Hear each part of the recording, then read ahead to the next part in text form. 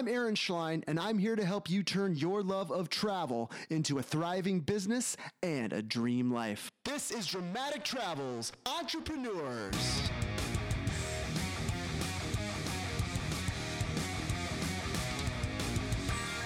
Yo, my friend, it's Aaron, and you have landed on Dramatic Travels Entrepreneurs. My friend, podcasting plays a huge part in my dream life, and it can do the same for you. Unleash the power of your voice and start your podcasting journey today. Head over to dramaticpodcasting.com. You can read my story and enroll in my free podcasting mini course to help you start your podcasting journey the right way. That's dramaticpodcasting.com. Off we go with today's guest. Travis Sherry is joining us from his home in Pennsylvania. Travis is the founder of Extra Pack of Peanuts, which you can find at extrapackofpeanuts.com. 6 years ago, Travis was living in Japan and knew that he wanted to travel more, but there was no way he could travel as much as he wanted to on a teacher's salary. Plus, having only summers off was not conducive to a schedule of constant travel, so he started learning all the ways to travel for less, including the golden goose, frequent flyer miles. In 5 years, he was able to earn over 4 million frequent flyer miles and travel to over 40 countries, all for much less than he ever dreamed. He started Extra Pack of Peanuts to share this knowledge with the world, as well as create an online business that he could run from anywhere. In 2013, he added a podcast for those people too lazy to read, which has now become the top-rated travel podcast on iTunes. Travis has figured out how to run his 6-figure online business successfully from a beachfront bungalow in Thailand, an inn in Prague, the rice fields of Bali, and a farmhouse in Florence. And he's also learned how to run it unsuccessfully from the internet-deprived country of Myanmar. Travis, welcome to Dramatic Travels Entrepreneurs. Thank you so much. Yeah, Myanmar, very tough to be location independent in because they don't have the internet, or they don't have a good internet connection. But all those other places, it's pretty sweet, man. Heck of a way to unsuccessfully run a business. I love that. I was listening to one of your episodes just yesterday, and you said that you never considered yourself the quintessential entrepreneur growing up. So tell me about your non-entrepreneurial upbringing and then how you transition that into Extra Pack of Peanuts and everything you're doing today. Yeah, sure. So I didn't grow up in an entrepreneurial family. I guess my dad did run his own company, but it was a family company. It was a construction company, contracting company. So to me, that wasn't your typical entrepreneur's journey. It's not like my dad was an inventor or something like that. I just I always had ideas, but I wasn't the kid who was out there selling lemonade and all that kind of stuff, hustling. I wasn't a 14-year-old kid like making money on the side. I just was your regular typical kid, and then teenager. Got regular jobs, worked as a waiter, did some construction, all that stuff. So I just never considered myself an entrepreneur. I just consider myself a person with ideas here and there, but I assumed everyone had ideas, and I think probably everyone does. When I don't want to say fell into entrepreneurship, but really when I did start my own business, it wasn't this fruition of a lifelong goal. It wasn't like I always thought, all right, well, when I grow up, I'm going to have my own company. I assumed I would be a high school history teacher, which I had been previously, because when I was in high school, I liked my teachers. I liked school. I liked teaching people things. And so that actually was my goal. And then I went to university, did it. And then, I reached my goal and was a high school history teacher. And it was during that time where I thought, okay, this is fine, but I'm already bored and I'm 3 years in. So I'm never going to make it 30. I know that for sure. And then, kind of the genesis, and I think probably for a lot of people, it might be cliche, but I read the 4-Hour Work Week. I don't even remember why I picked it up. I honestly think I saw the cover and was like, oh, this is pretty neat. Started reading it and thought, whoa, all right, I've always had ideas, but they weren't really like solidified in my head, but this person is telling me that it is possible. And then it was there, but on the back burner, and I went and taught English in Japan, but I do remember starting to think of things differently. So then when I started learning about frequent flyer miles, I actually thought, hey, here's something that I really love teaching. Could this be a business? Where if I never read the book, I'm not sure I would have ever even thought about it being a business. I didn't have all the answers and I didn't know what it was going to look like, but it at least had me thinking, wait a second, maybe this could be a business. So I credit, that book and with the mindset shift around it, I think. And I read that when I was probably 26, 27. Yeah, Tim Ferriss changed a lot of lives with that book, Trav, and mine included. So let's back up just a little bit and talk about just travel growing up. You talked about growing up and your sort of ordinary trajectory, I guess, as a child, even into college. So tell me the role that travel played during those years. Yeah, I think it's the same. Like, it was pretty ordinary. My parents weren't big travelers. I went down to Florida to see my grandparents, like every kid who grows up on the East Coast does. We didn't take family trips. I didn't really go internationally. I think the first international trip that I took, if I'm not mistaken, was when I went to Paris when I was 21 years old. So yeah, travel wasn't a big part of my life growing up when I was younger. I certainly wasn't against it, and I did like reading a lot about different places. I always loved maps and geography and reading about like the American West and biographies and stuff like that. But it wasn't, it didn't show itself in the form of, hey, me wandering around the country with my parents. We just took vacations here and there, but it was never anywhere exotic. And I had one friend, my best friend growing up, one of my best friends, and he was the only person I knew who did travel. I'd be like, oh, we're going to Italy, we're going here. And to me, that was so far. And I just remember thinking, I don't even know. I wasn't even jealous because it wasn't even a possibility for me. I was just like, okay, Nick's going off again.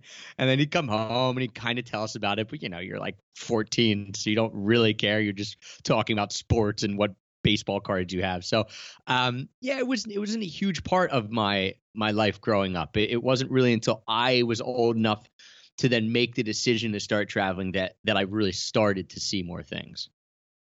Well, folks out there in our audience, the entrepreneurs in the travel industry, for a lot of us, location independence, which is something that is a huge part of your life and your business. Location independence is really more of a byproduct of what we do as opposed to the goal, but location independence is a critical part of your life and your business. So just before we move on, just be intentional and just define location independence and why it's so crucial. Yeah, so for me, it's funny because obviously the definition of location independence is, hey, I don't have to be in a location, right? Like if we're cut and dry, it means I can work from anywhere that I want. Obviously, that's because we work on the internet. So, well, not anywhere. We said Myanmar, very difficult. Yeah. So anywhere with a good internet connection, right? But it's really since I've learned about it and started teaching about it and since I've become location independent, it does take on, in my mind, a little bit broader of a scope than just location independence. I see it as like 3 freedoms, and that's time freedom, financial freedom, and location freedom. So the location one, pretty easy. We just talked about that. Hey, work online so you can travel, live, and work anywhere in the world. Financial freedom, meaning, hey, I'm not beholden to someone who's paying me a paycheck.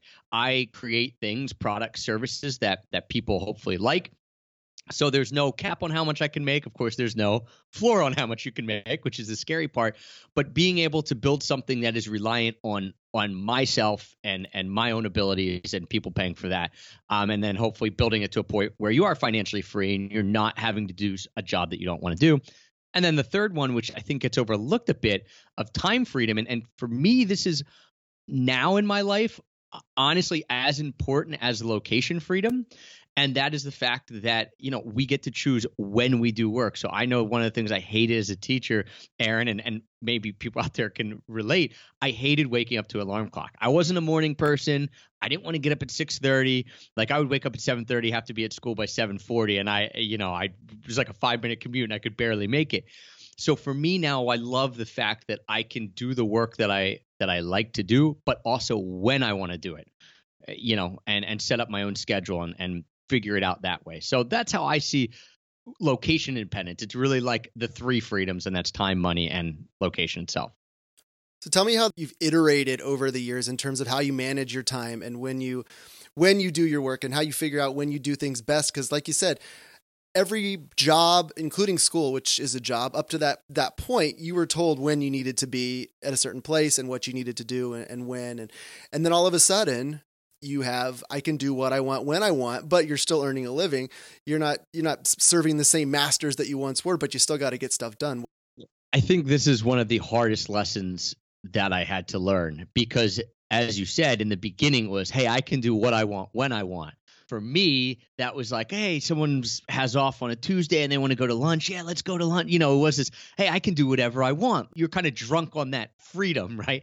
And so I wasn't putting a lot of limits on myself. And that was leading to being very reactive and allowing other people, like in a weird way, allowing other people to then make the decisions because I was just doing what other people wanted. And so it wasn't until I actually, you know, the last couple of years and specifically the last year, we've really buckled down on it a bit. And it's funny because it's way more normal than it was before, but that's by choice. So I'm typically working Monday through Friday. You know, I'll do stuff Saturday and Sunday here and there, but I've really actually tried to set limits and say, hey, like work isn't happening on those days. You know, it's not really 9 to 5. It's probably more 9 to 2, 9 to 3. And again, that changes. We have a big launch or big project coming out. We might work more, things like that. But it's funny that it's more your normal routine, like similar to what someone who might be going to a job is doing.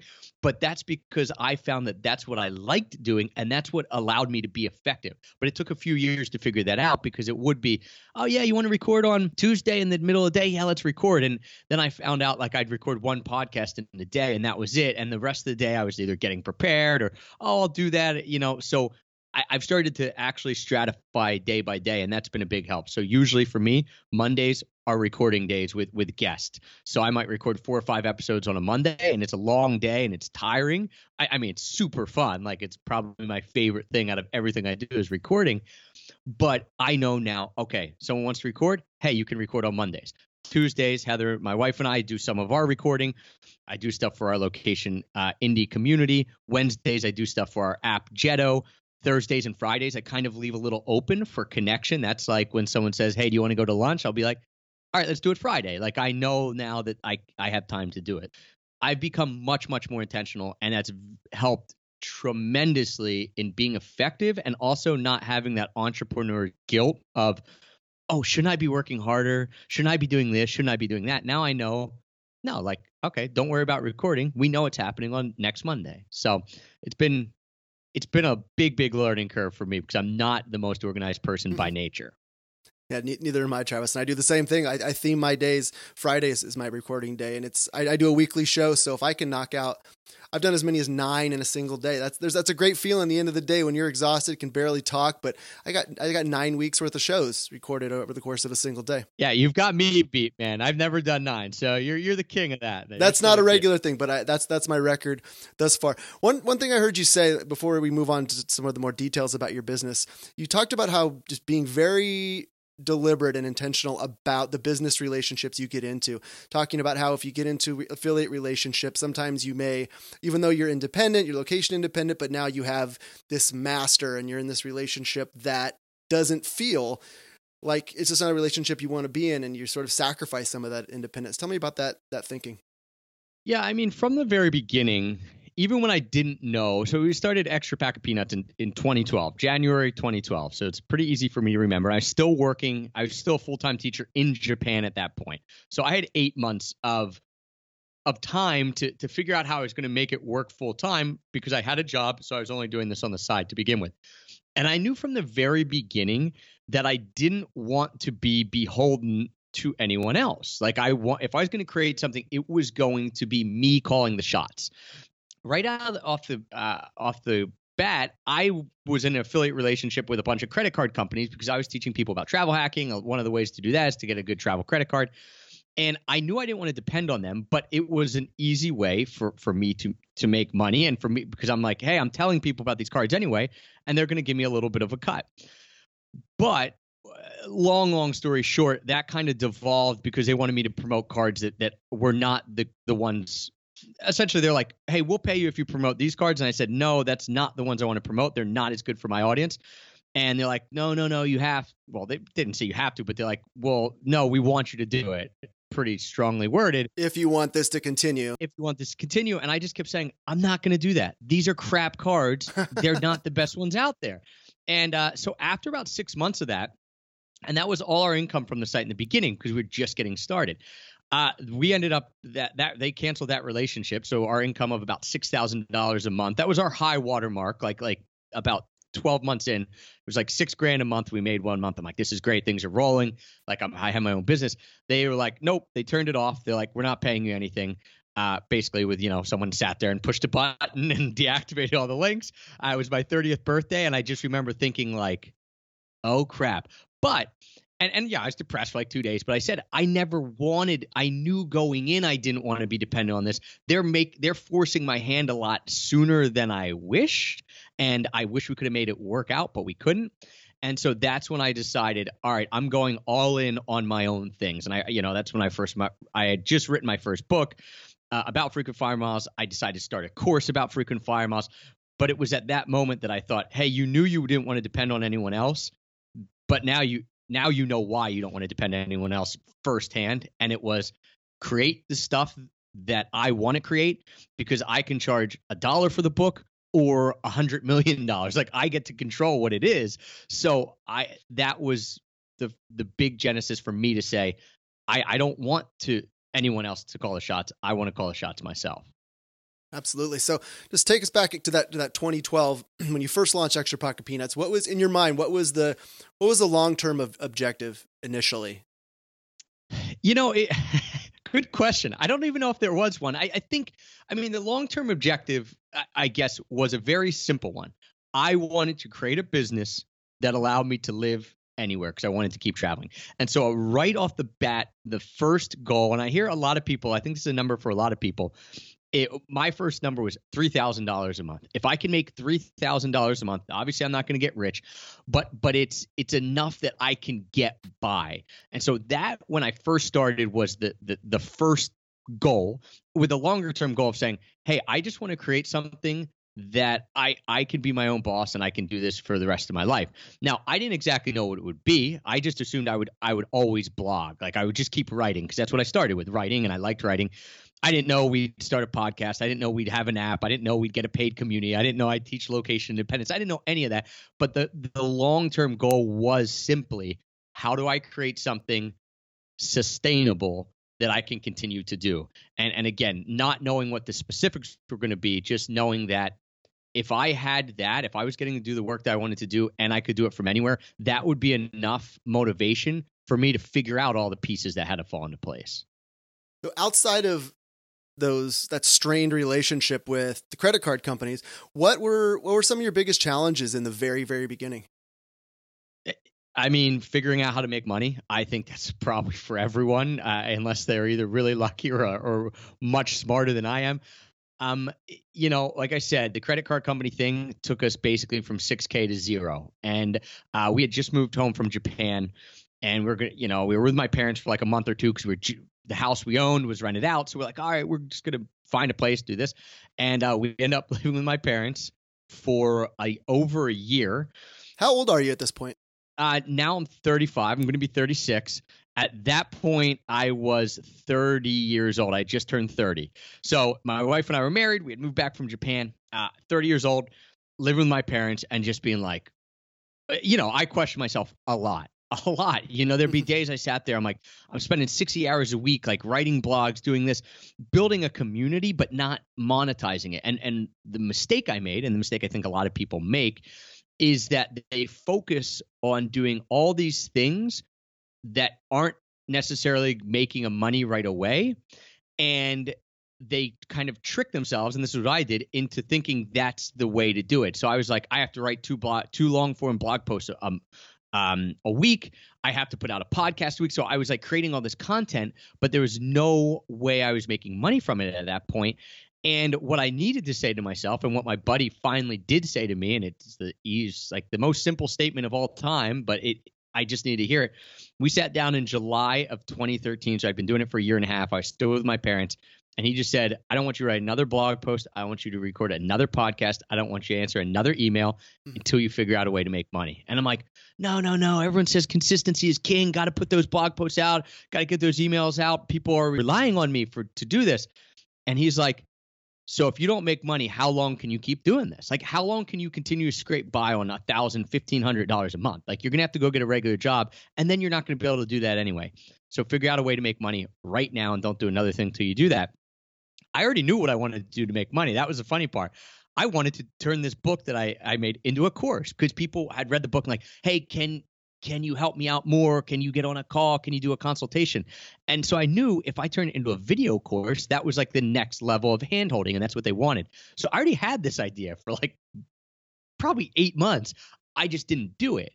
And so when he said, figure out a way to make money, I was like, no, I know what I'm going to do. I'm going to make this course. And he goes, all right, do it. And so I went home that night and I put it out to our community. I said, hey, I'm making a frequent flyer boot camp course. You have 4 days to sign up. I'm going to take 30 people. I forget what I charged then, it was way less than I do now because in the beginning, you don't know what value to put on things. And I put it out there. And I think the first day, like 7 people signed up. And I thought, okay, I think it was like almost $1,000 of revenue. Right. And I thought, all right, well, A, that's awesome. But B, now I have to create the course. I didn't even know how I was going to do it. And I told him it was starting in 3 days. So I created the course in 3 days, the first version of the course, because and it was pre-selling. I didn't even know the term pre-selling. I just was like so amped up to see if people would get it. I did that. They did.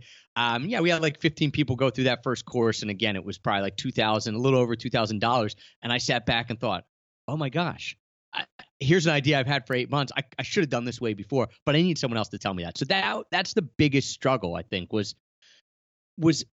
just figuring out where my value was and then allowing people to pay me, because I had people pay me for my book when I first created it. And they said, I've already read your blog and I know all the stuff that probably you could teach about frequent flyer miles, but you've never asked for money. Like the very first person who bought my book, she sent me a note. She goes, I just wanted to be able to give you money. Like, I'm honestly probably not going to read the book because I've read every blog post of yours. I want to give you money. I want to give you $49 because you've given me so much value. That is gold, man. Yeah. Sometimes it's just like finding a way to allow people to pay you. That is gold. So one thing that you kind of, when you started telling that story, you talked about that you're tricking yourself into thinking you had to do all these things before you could get to monetization. And I can just hear his heads ringing around the world, especially in this travel entrepreneurship, especially, bloggers, anybody that's in this space. I can hear that resonating with a lot of people who tell themselves, I've got to stay on this path, even though they don't have any clear path to monetization. Maybe they don't even have any ideas for monetization. So what were some of those tricks you're telling yourself? What did you think you were doing? Yeah, I think it was like I have to build a bigger community first before I can put a product out there. I need more people to listen to podcasts and read the site, when in fact I didn't need that, because it doesn't matter. A million people could read the site, but if there's no way to monetize it, it's still $0, right? Right. And you also don't need a lot of people to pay you in order to make a decent amount of money, especially if you have a higher value course. Now, when I first did boot camp, it was like $150, and it was a very bare bones level course compared to what it is now. It's much more robust, it's more expensive, but it's way better. But in the beginning, for me, I didn't have to make that much. Remember, I said $3,000 a month, right? So $150 wasn't that many people. That was 20 people to pay me for a course for me to hit my goal. So I think people, and the trick I was telling myself was like, I need more people, because it's a numbers thing. Like, I need more people to buy this. In reality, again, the 1,000 true fan, not theory, but the mantra that people say is very, very true. If you have 1,000 people who are willing to give you money and you sell $100 course, well, I mean, the math's pretty easy. That's $100,000, right? So I'm not saying it's easy to get 1,000 true fans. I am saying that I think we always think we have to be bigger because we're looking at the people who are ahead of us. Oh, well, this person has so many more readers and they have a course. You can do it too. Just start. And then the other thing that I realized that I didn't is starting to ask people what they wanted from me. I created the video course because people read the book, and my goal was read the book and then book your flights. Like, I'm giving you all the information, so you should book it. And when people came back like, oh, can you explain it more? I thought, oh, this book is a failure. Like, the whole point is that you're supposed to read it and book, not like, because what would happen was I was booking trips for people then, Aaron, and that's how I was making money. It was like totally trading time for money. But people come to me and say, I have 100,000 American Airlines miles. I want to go to Italy. Can you book my trip? And I was like, I didn't love doing it, but I knew how to do it, and it was making me some income. Again, we were making like $1,500 a month, and I was working a lot. But what I found out was it was people who had read the book who were asking me to book the flights. And again, I thought it was a failure. I'm like, the point is to teach you how to do it. But I just realized some people need different levels of hand holding. So asking the people who are following you or you know, who are your target market, what they actually want, it's a no-brainer, but so many people don't do it. They create what they think people want versus what people tell them they want. And it's way easier to sell something that someone tells you they want than selling them something you think they want. Because if they told you want it and you create it, it's not that hard of a sales pitch. It's like the number one way to make sales without being salesy is create what they tell you they want and then say, hey, by the way, you said you want this. Here it is. You got a problem. I solved it. Here's the thing. It's a nice, happy exchange. And then there's a real good chance that there'll be, you know, the relationship will continue. Like you said, if you had that existing audience of super fans who will continue to buy your products and services as you iterate and as you add to your, you know, collection of services. How are you growing your audience in those early days? Like when you hit that list with that very first course and you had a handful of takers, ballpark, how big was the list and how did you grow it just to that point? Oh man, how big was the list? I would say ballpark, maybe 3,000 people, 2,000 people. I mean, I don't know if that sounds small or big to people, right? Because it's all relative, but certainly not a huge email list. I built that list very slowly. If I would do things much differently now, because I know different ways to build email lists. But at that point, it was honestly just creating a lot of content and then people finding the site.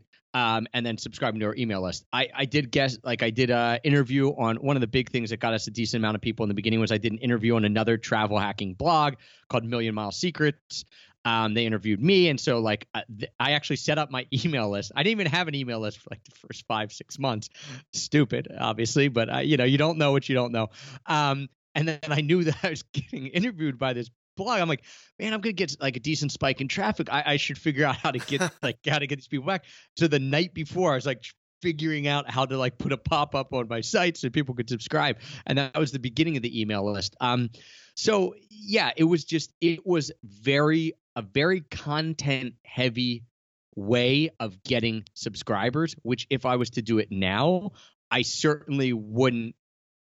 I'm not going to say waste time because content's important, but I would just do things faster and I wouldn't focus so much on putting out such quantity of content. I'd focus on it being more quality, maybe longer form posts, and also doing some things like, hey, getting on other people's sites that are much bigger than yours, getting interviewed by other people, running giveaways. You know, they're not always like the best leads ever, but still running giveaways, like doing these things to really kind of supercharge your list.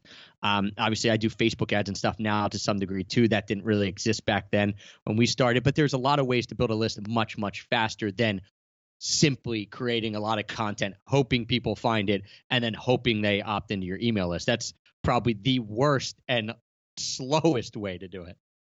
Well, speaking of supercharging, you gave me a nice segue into the next bit of the conversation, the podcast. So you've got this growth. Extra Pack of Peanuts is starting to get some legs, and you're ready to take that and leverage that into and start a podcast. Tell me about that decision and what your plans were kind of early on. Yeah, like most things that I did early on, not much planning. It was simply that. But you went for it, man. You just went all in early, and there's a lesson there. Right. The reason I wanted to start a podcast was because I was listening to travel podcasts, or I wanted to listen to travel podcasts, and I couldn't find any that were like focused on the people doing the really cool things that I knew people were out there doing just by me meeting other travelers, me, you know, hearing about people doing this, me reading other people's blogs. It was all focused on destinations. And I thought, well, that's like fine. If I want to go to Paris, I can listen to a podcast about it. But what about like the story of this guy? And in particular is one person that made me want to start a podcast, this guy, Jason Lewis. I was watching a TV show called Long Way Down with Ewan McGregor and Charlie Boorman, and they run into this dude in the desert, and they're motorcycling from the top of Scotland all the way down to Cape Town, right? But they meet a guy in the desert who is on a bike, is going through the Sahara. And it's like a 45-second clip on the show. And they're like, they come back like, yeah, that crazy bloke is like circumnavigating the globe using only human power. And I actually stopped it and rewound. I was watching with a buddy. I'm like, that can't be true. Like, what are they talking about? Human power. Like, what does that even mean? And we watched it again, and sure enough, that's what they said. And I'm like, what is this? Like, who is this person? So I tried to find him on the internet. I eventually did. And I was like, someone has to tell this dude's story. He's been going around the globe for 12 years using only human power. So he's pedal boating across oceans. He's biking. He's walking. He's rollerblading. He's canoeing. Like nothing with a sail or a motor or anything. I'm like, this is insane. How did I not know about this? This is epic. And so I remember thinking, I got to start a podcast just so I can have an excuse to reach out to this guy to for his story. Someone has to tell his story, because I am someone who, when I hear something I like, I will shout it from the rooftops. The problem is, who's going to listen? Like, you need an audience for people to listen. And so that kind of coalesced into, I'm going to start a podcast because I want to tell stories, like the stories behind these people who are out there traveling. And that's what we did. And he was guest, I think, number 3. I got to have him back on. It's like 300 and some episodes ago at this point. But yeah, that was what I wanted to know, those stories. And so I created a podcast because selfishly I wanted to talk to these people, and also no one else was doing it. And so I just went for it. I bought a few mics. I tested them out. I asked the guy at like Guitar Center, can I return them if like can I try all these mics out and just return the ones I don't want? It's like, yeah, sure. So yeah, I like 5 mics at once, like recording in all of them. No idea what I was doing. Didn't matter. I just started recording and editing and doing it all myself in the beginning. So how did the podcast how was the podcast an extension of your existing business and blog? It sounds like there's some overlap there. And then also, were you following your friend's advice and having a monetization plan, or was it just, I'm going to go in and figure that part out later? Yeah, there was no monetization of the podcast to start at all. And I still don't really monetize it much. I see the podcast more as, a super fun project to do. Like, I wouldn't do it if I didn't like it. But what I've seen with a podcast as well is we use it almost as a marketing arm for all the other things, because I have seen that there's people who read our site and don't listen to our podcast. There's people who listen to our podcast and don't read our site. And then there's, of course, people who do both. But what I've seen is that the level of loyalty and engagement from podcast listeners is way stronger than people just reading your site. And it makes sense. It's like a higher level engagement because they're hearing you in their ears, and every week you're talking to them, and that you become part of their, maybe not daily routine, but at least their regular routine.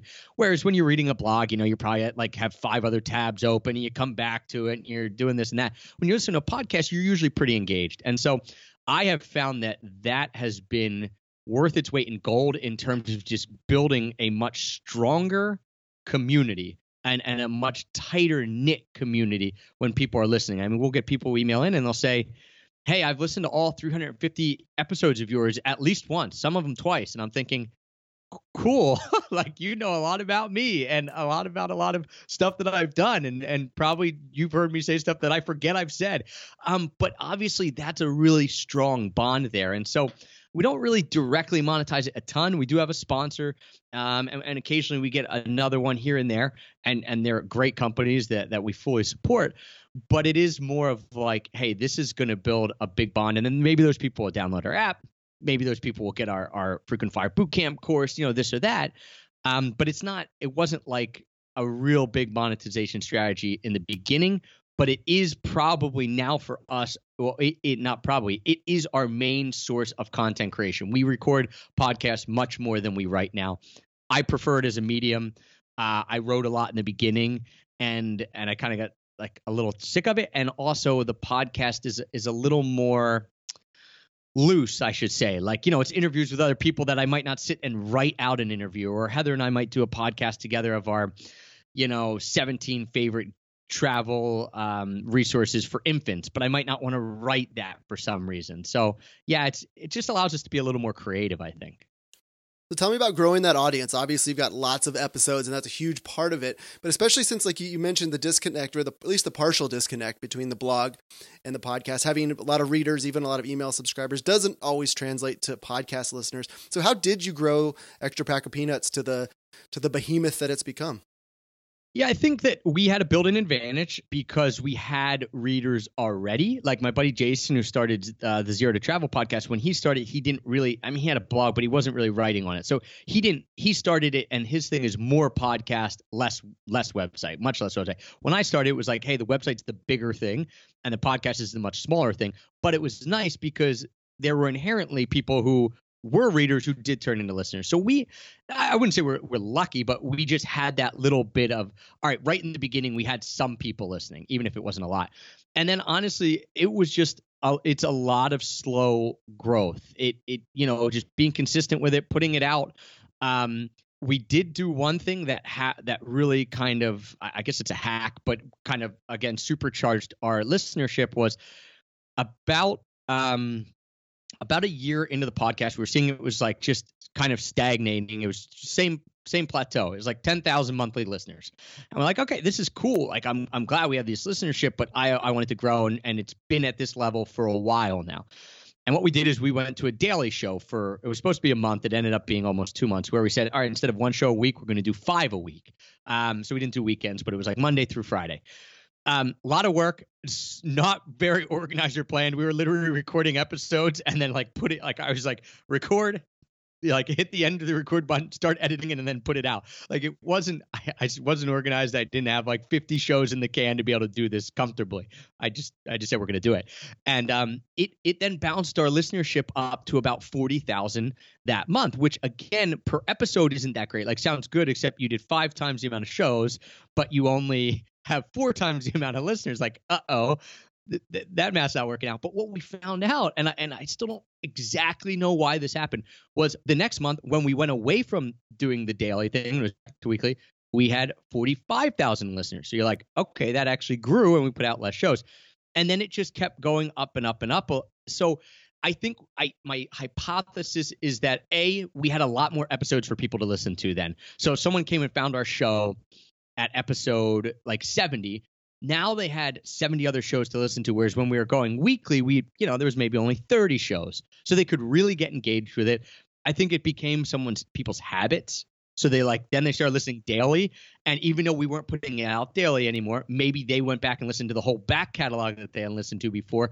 And they were ready. Then when a new one came out, they were like, oh yeah, this is out, even though it's not daily, it's weekly.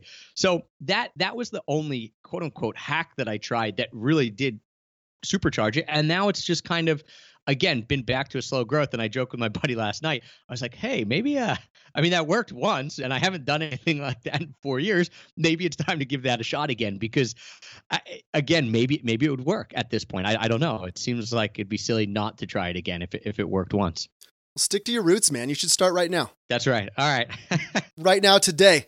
I do have a ton actually in the can, like recorded already. It would be much easier to do a daily one for a month now, because I actually might even have like 20 to 30 recorded. So I wouldn't be scrambling quite as much as I was 4 years ago.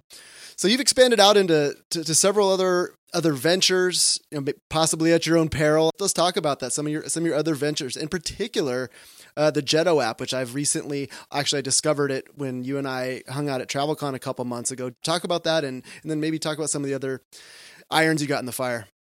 Yeah, it might be at my own peril. I have yet to decide if it's a good or bad thing to have this many balls in the air. I mean, the reason I do it is because I'm very, and probably like you and probably like people listening, if you're a traveler or into entrepreneurship, you're just curious. You are curious by nature, and you want to try different things, and you have ideas, and you're sitting there saying like, you just can't get those ideas out of your head. And so eventually you're like, I hope either someone builds this, or if not, like I have to eventually do it. And that's what happened with Jetto. Is we have this app. It's available on any of the app stores, totally free to download.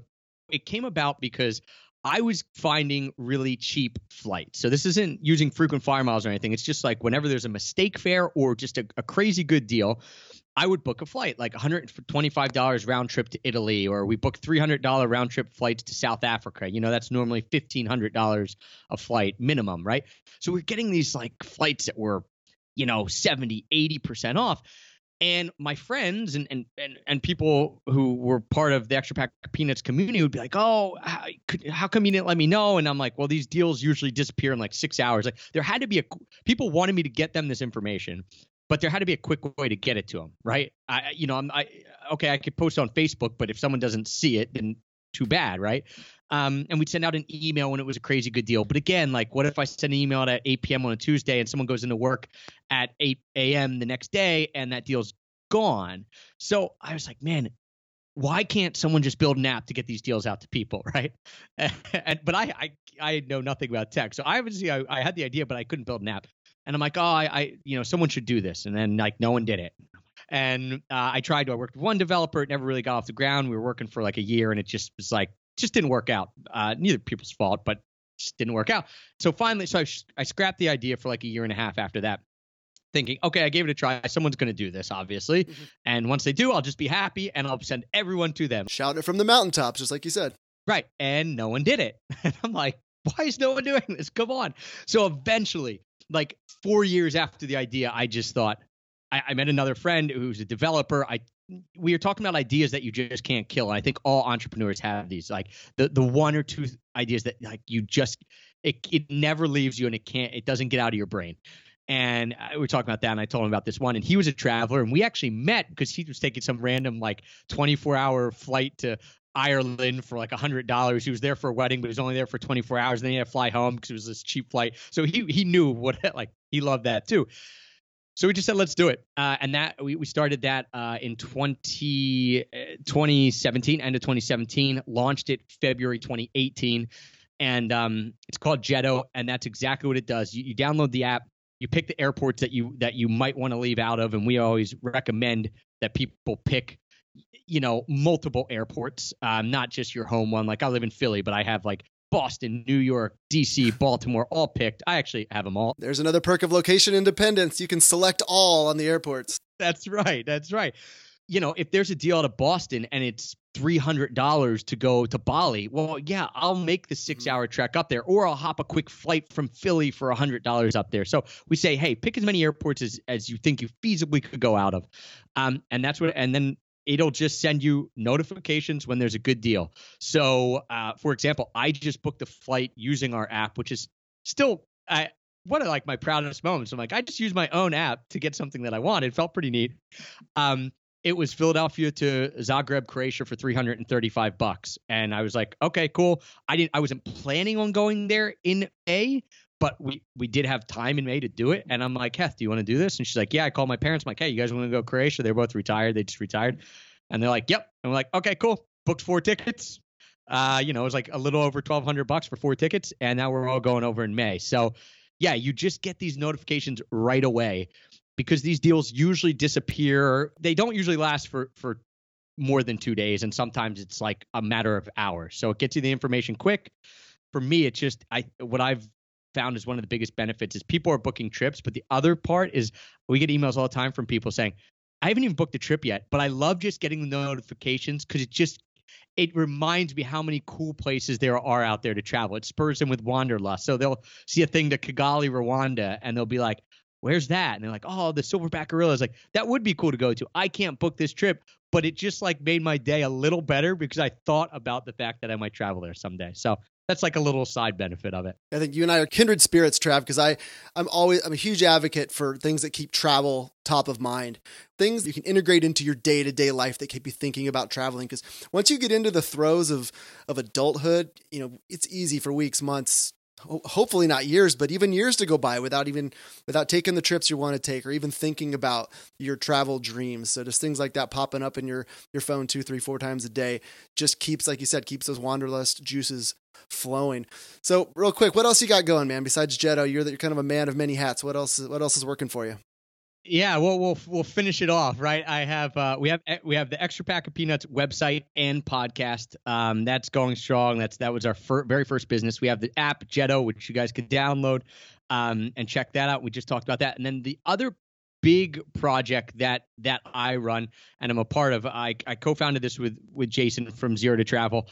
We run a community called Location Indie, and that is for people who want to build or grow or scale their location independent businesses.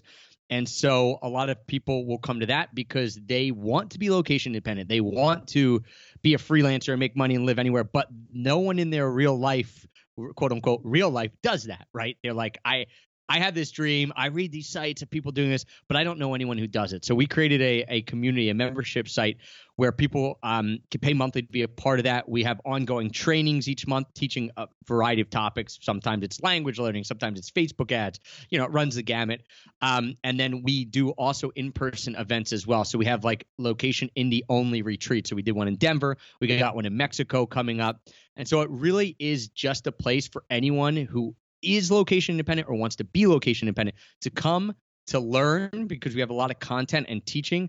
I'm there, but probably even the bigger benefit is the community, is that you're now surrounding yourself with people who are doing it. So you hop on accountability calls. Maybe you're in masterminds with groups with people. So what I see, and I'm 99% sure this is the answer that anyone who is location independent would give you, that the number one difference between people who make it and who don't is if they're surrounding themselves with other people who are doing it. If you do, you're going to make it. It might not be as clean as you think it's going to be. It's going to be a winding path. There's going to be obstacles. No one's saying it's easy, but you're going to make it. And if you try to go it alone, it is going to be very, very, very difficult, almost impossible. And that's what I found. I struggled for a long time, as we talked about a little bit at the beginning of the show, of $1,000 a month, $1,500 a month, working really hard.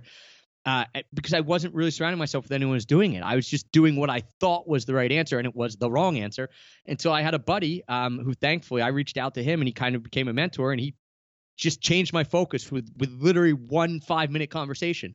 We're still friends this day, and we both level each other up to this day. So, yeah, that's what we do over there. So that's locationindie.com, and that's for people who want to become location independent. We open up the community a few times each year, so you can't just join whenever. It's like almost like, you can't just like go to a university and be like, oh, it's mid-April, I want to like pop into Geography 101. It's like, no. So you come in kind of cohorts. But if you hop on the email newsletter list, a lot of goodies there, and then we let you know when it's open. So that's that project.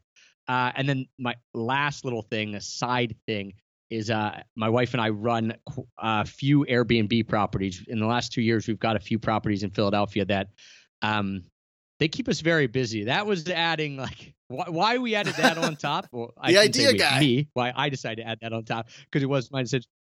It was just like, I like property, I like real estate. Oh, here's a good deal. So we have 5 properties in Philly that we run, and we're getting someone to manage them because now it's to a point where it's a lot more work than just one property. So, but that's like a pet hobby thing. But we do that as well. Well, it sounds like you're starting to at least figure out a way to scale it by bringing in a team. Yeah. So, Trav, as we wind down here, you touched on the power of community. I think that's absolutely critical. And another thing I find critical as well in any entrepreneurial journey is investing in yourself and your skills and in your business. So tell me, Trav, what is the single best investment you've made in yourself? Oh man, there's a lot, and honestly, for me, that's a lesson that was hard to learn too, because I'm very frugal by nature, and so I always wanted to find the cheap way to do it. Like, oh, I can learn all this online by reading blogs. But then I just realized, hey, at some point you're trading time, for money. So there was 2 big things. The 2 biggest expenses I've ever spent, actually 3, and they all kind of relate to each other, was I bought a course once for $2,000 from a friend of mine named Stu McLaren, and he runs a course on membership sites. And we had just started Location Indie, not just started Location Indie, but it was like kind of flatlining at like 150 members. And we're like, oh, this is okay, but like we want to grow up bigger. I invested $2,000 to get a course on how to basically grow membership sites. And that has been worth its weight in gold, because obviously if we have more members, we make more money. So it's paid itself off 10 times over by now. The other cool benefit of that was getting to know Stu, who made this course, even better. I paid $5,000 to go to like a 2-day workshop with him and a few other people who had kind of paid that amount on top of the course. And that was phenomenal. It was like 20 of us in a room, very small group. I think it was 2 or 3 days. And it wasn't the stuff I learned there, but we talk about like who you surround yourself with. It was the people I met. And these were people who were playing a much bigger game than I was, which was neat. There were some people on my level, but most were doing higher numbers, had more people in their communities, all that kind of stuff. But the neat part was I paid $5,000 to go to that. And one of the people that I met there and became good friends with, she has a really big community. We ran a project that she was an affiliate for, and she made us at least $35,000. Like, just her saying, yeah, I'll be an affiliate. Now, she made herself some good money too, but she was an affiliate for us. She made us $35,000 by one connection that I made by spending money to go to that. And then the kind of higher level of that was then we did a trip with the same group of people to Africa. And this was cool because it was all donated to a charity, but it was $10,000. donated to their charity that helps build schools in Africa. And then we went on this trip to Africa with some of these other people that had donated the money as well. And sitting around campfires with entrepreneurs who are doing 7-8 figures, and you're like, okay, like, you're not. It's just a learning experience. Like, you're just soaking up information from people without it having to be like, I'm not peppering you trying to pick your brain. You're just talking. Hey, what did you do with your business? What did blah blah blah blah blah. And I mean, that was something that I'll never forget. A, the experience, but B, just the amount of information that I got from that, and the way that helped me change my mindset about what I was doing and say, hey, I can play a bigger game if I want. It's just you're holding yourself back, and that's usually what the entrepreneur's trap, right? Is we're the ones setting limits on ourselves, not anyone else. Those limiting beliefs, the little, maybe a little peppering of the imposter syndrome, those are all can be extremely debilitating. And like you said, getting yourself in the room with folks who are at least at your level, hopefully above your level, who can pull you up, unlock those doors, give you those ideas. Like you just unlocked a phenomenal idea. You breezed over it a little bit, but the idea of establishing that personal relationship with someone who has a larger audience than yours to help with a product launch, with an affiliate program, someone who can sell your products, is not only are you making money, they're making money, everybody's happy, but and you're also building your audience, you're building your influence. Everybody wins. And that's a phenomenal tactic. And I appreciate you sharing that. That's super, super helpful. So last question before we say goodbye, Trav, and I ask this to every single one of my guests. Who besides yourself, and I'm going to also exclude your wife, Heather, who has had the biggest positive impact on your business besides you and Heather? There's a few answers I could give you, but my buddy Jacob, and the reason I'm saying him is because he is the one that sat me down a year and a half in, the story I told, and said, don't do anything until you make money. Like, and again, and he's a life coach, and he's like woo-woo-y, and he's all about like feel good and vibes. Like, he's not a super money focused person, right? Like, that's not his end goal. My end goal also isn't, oh, I'll do anything I can to make this amount of dollars. Like, I want to have fun while I'm doing it. So to see, but he just sat me down and said that. And would I have ever come to that realization on my own?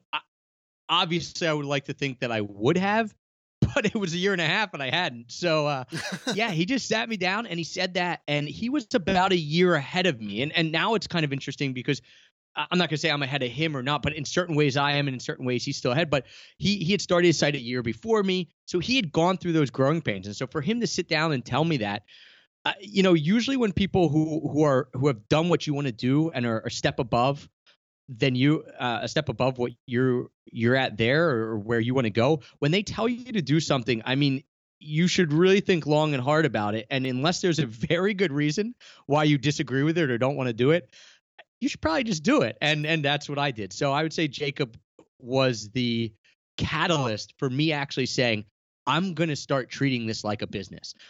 In the beginning, I wasn't. I wanted to do something fun, and I wanted to have a website, and I knew I wanted to make money from it. But it was a total mindset shift from, hey, I'm doing this and hopefully it works, to no. I'm going to make it work. Like, this is a business that is relying on me to make it work. I can't just hope that it works. And so, yeah, huge impact on my life, and continues to still have it to this day. I'm going to make it work. I love that. Those are great words to part on, Travis.